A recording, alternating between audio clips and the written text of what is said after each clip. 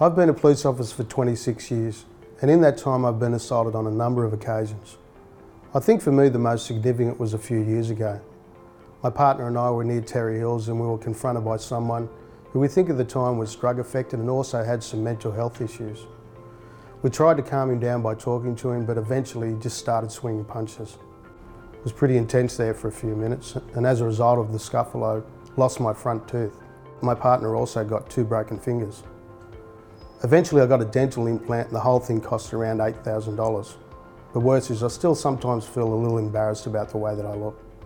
I've been very fortunate I haven't had any PTSD or anything from that incident, but for many others it can be so bad they need to stop work, and I can see how badly it affects them and their family. For me, it's certainly heightened my awareness of situations of a similar nature. We're all really aware that things can rapidly escalate, and if they do, people can really badly get hurt. I have a simple message, not only for myself as a police officer, but for my fellow first responders. Our sole purpose out there is to help the public. Respect that and understand it. When we interact with you, we are trying to solve a situation that for one reason or another, you're unable to deal with, and that's why we're there. I know as a police officer we're often first on a scene when people are really distressed or in trouble. So the very nature of what we do means it might be impossible to eradicate workplace violence altogether.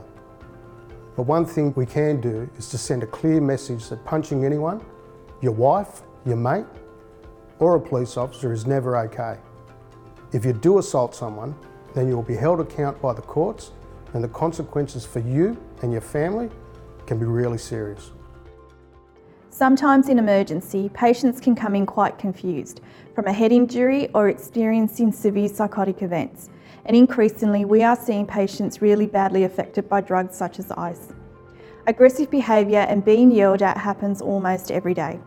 I have had patients throw things at me. I have even been kicked in the chest, and nurses and doctors often get bitten, slapped, and pushed and shoved around. Often this means none of us can do our jobs the way we really want or need to. Patients and families who feel they have been kept waiting can also get angry, and things can quickly escalate. It does wear everyone down. I think sometimes we all begin to think it's normal to have people behave like that, and it's just part of our job, but really it shouldn't be. While I am personally okay, I do have colleagues who aren't, and are really suffering because of the things that they have experienced at work. I haven't ever formally complained or reported incidents of aggression to my manager. I think most of us, when we have an aggressive patient, we just manage them and kind of accept it as part of our job. We just work together to deal with abusive patients, or have a nurse delegated to them, or a security guard to sit outside their room. I think we tend to just report assaults if we think it was really serious, like when someone gets badly hurt or if there was damage to the equipment in the emergency department. But I guess that is too late, and if we don't tell management, they won't know how big the problem is. I think everyone tries, but if people are getting hurt at work, obviously more needs to be done. The hospital has security guards in the emergency department, but they also look after the rest of the hospital. So if they have to run from elsewhere, the nursing staff may have to try to manage patients without them. The whole issue is getting lots more attention, and I do hope by talking about it more, we can do things to make it safer for us when we are at work. We need to recognise that violence seems to be getting worse, often due to illicit drugs, pressure on our mental health system, and with the increase with dementia patients. This isn't going to change anytime soon. I think we need more trained security staff to help manage these situations. Nurses and staff in emergency departments and wards are just trying to do their jobs. No one deserves to be treated rudely or even worse, assaulted at work. People who are aggressive take up a lot of time we don't always have and should be used helping patients. So please treat your nurses and doctors well. So help us help you by treating us with respect.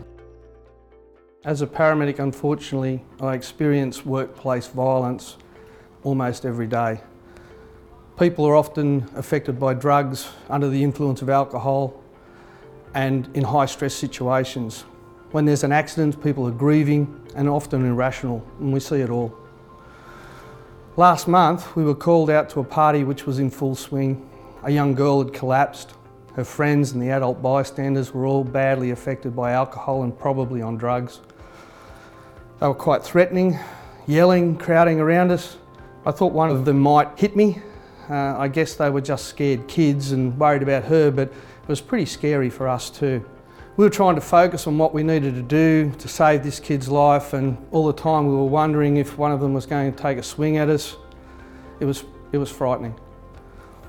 I'm glad we could help her, and I'm glad the girl recovered, but each time this happened it does have an impact. And as a paramedic it worries me that it seems to be getting worse.